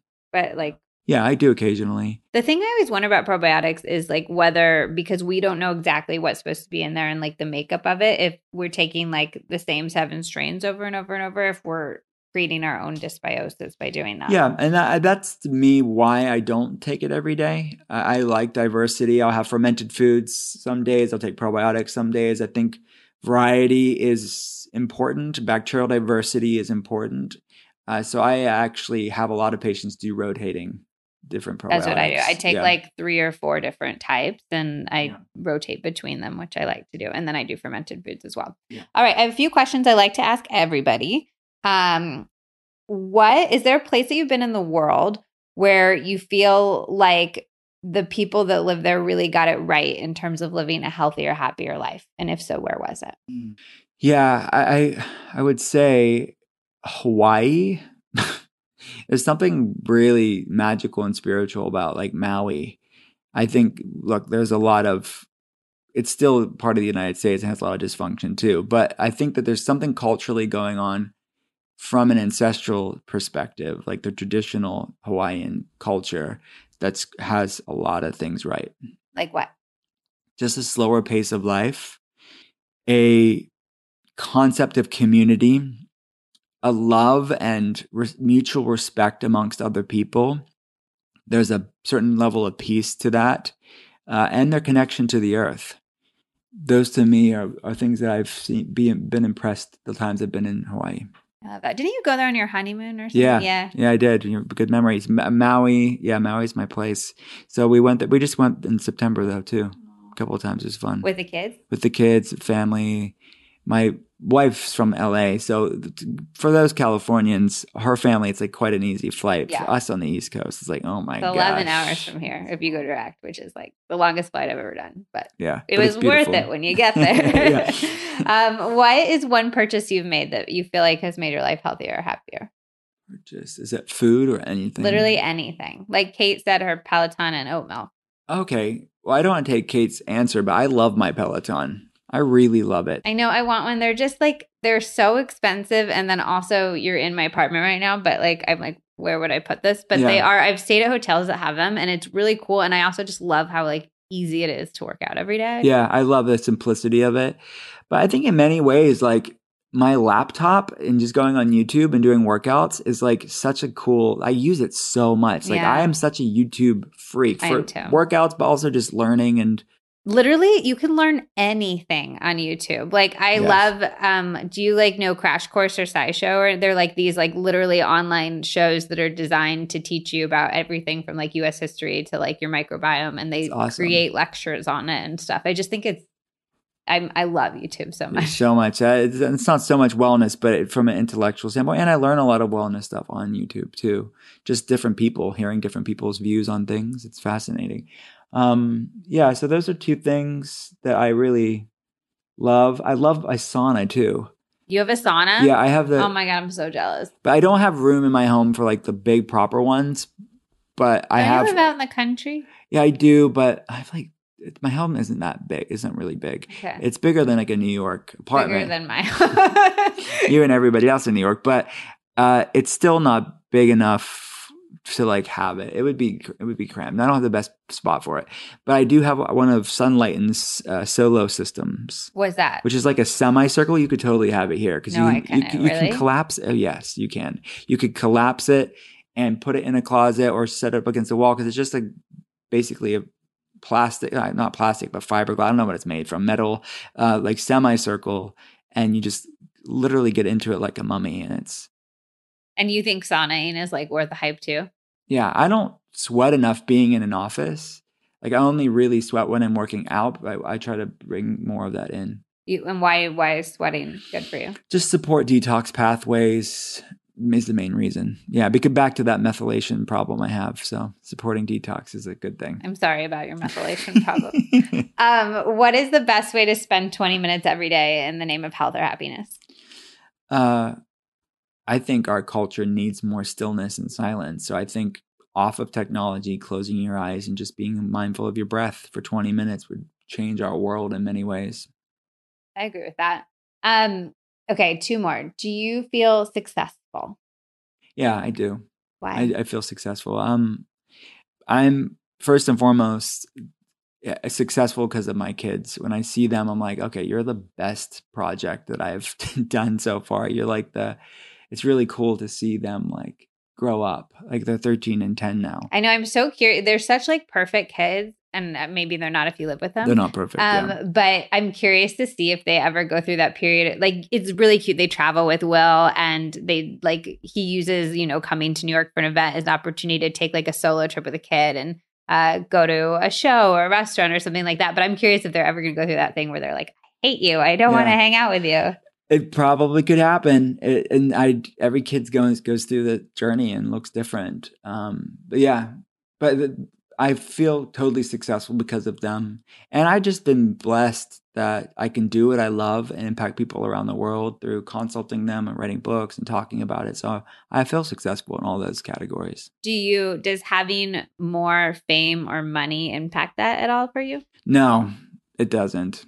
Influence impacts that because you can know you're impacting more life, but it's not about like fame or it's not about people. It's just the influence that it is. But I guess it goes hand in hand in our social media culture maybe, but it doesn't have to be because to me, like influencing patients and improving their life and talking to them about these things to me is like the most rewarding thing ever. But like the podcasts or the books, like to me, it's like, I just keep thinking about, wow, like when you look at the Amazon book number on like how the book's doing, I just think of all the people I'm never going to be able to meet getting something positive in their life.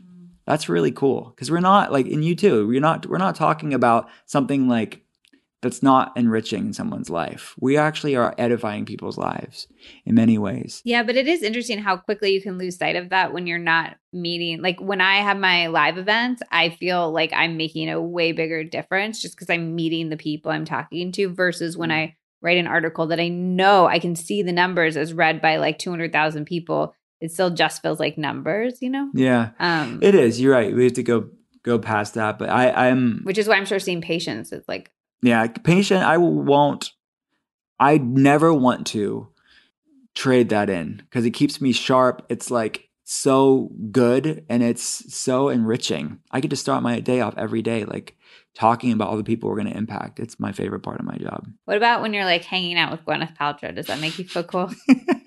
That doesn't hurt. Do you have any Gwyneth Paltrow gossip? Whenever anybody's like friends or met a celebrity, I'm always like, give me your Oprah gossip, give me your Jessica Alba gossip. That's the Marie Forleo and Kelly LeVeque episodes if you need that gossip. But do you have any Gwyneth gossip? Gwyneth, she's a cool person. I mean, she loves wellness just as much as us. And it's cool to see somebody that like I was walking around LA the other day and I saw like her in a billboard of one of like the politician show that she's in on Netflix. And in the context of Goop and all that, I just see all the cool things they're doing in the wellness space that I forget that she's like an actress first. Yeah. So yeah, it's cool. But no, she's no dirt on it. No gossip. Pretty boring. She smokes like a cigarette a year, I heard. Oh, really? I don't know. Yeah, that. I think she smokes like one or two a year. She hides that from me. I didn't know that. Yeah. Okay, and this is the last one. What is one big mistake you've made, and what's one thing you really feel like you got right? What's one mistake that I made? One big mistake. Okay. And do that one first so we end on a positive note. And then one thing you really got right. Okay, this is good. So the one mistake that I made, and I make it all the time, it's not trusting the process. It's part of my anxiety. It's feeling like it's not the way that I wanted it to be, or it's not the way that I thought it was going to be, or it's not the way that I planned, and fretting about it and have anxiousness about what's to come. That's the mistake I make every time I do it. And I tend to do it a lot, but less than I used to. And then, is there a mental dialogue you do when you find yourself doing that? It's, to me, it's going back to that centering, like mindfulness breathing. To me, that's clarity and realizing I'm not my thought and my emotions, but the observer of them. To me, that separation, that observing awareness is so much better than being so locked up into your physiology that you are thinking that your emotions and your thoughts are you, who you are. So that's going back to the mindfulness practice. But and then the biggest What's one thing you really got right? Oh, wow.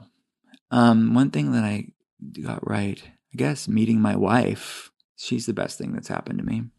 Wow. Because she's just amazing. Like, I look at people that have partners that maybe aren't as supportive or don't get it, or I could imagine it'd be really difficult. Like, do what you love, or like for me, like consulting patients all day long, then traveling on long weekends. Like, that tough.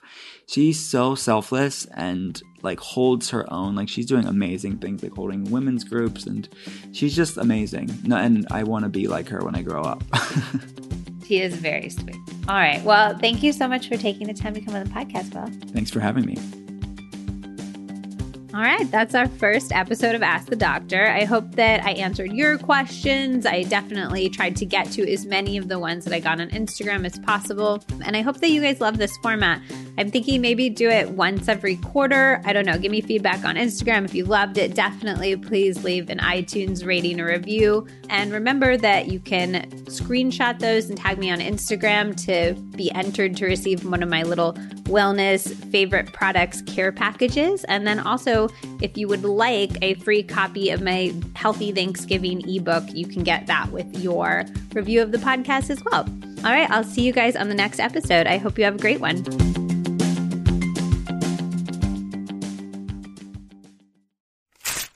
It takes a lot for a health supplement company to wow me, but Symbiotica really breaks the mold. If you haven't discovered them yet, they make really different products than any other supplement company I've seen before. They have a lot, so I highly recommend that you check out their website and take their quiz to find out what's best for your specific goals. but I wanted to call out a few of my personal favorites. First of all, the topical magnesium. You all know I love magnesium, and I've always wanted a topical spray that wasn't sticky, that felt good and luxurious to use, and that actually let the magnesium absorb into my body, which requires DMSO as an ingredient, which I have actually never seen in any other product. If you have achy muscles or sore feet, this is literal heaven, and I also love it before bed to help with sleep. And then I have become increasingly interested in minerals. We talk a lot about vitamins, but adequate minerals are so key for energy. And unfortunately, it's become harder to get adequate minerals because our soil is so depleted of them. The Symbiotica Shilajit supplement is one of the best mineral supplements that I've found, and the research around Shilajit is profound. There's robust human and animal research that shows it acts on ATP in a way that significantly helps restore and create energy, which is one of the biggest things that I love it for as a low caffeine consumer. There's also robust research around its anti-inflammatory properties, its brain protective properties, and more. I think of it more as a whole food than a supplement. It's a naturally occurring resin, and I just mix a little bit of it into my afternoon tea or my decaf coffee drinks. And like all Symbiotica products, there are no additives, fillers, toxins, or artificial flavors. Of course, I have a special discount for you. You can use code LizMoody to get 15% off plus free shipping on subscription orders. Again, that's code LizMoody for 15% off on Symbiotica.com.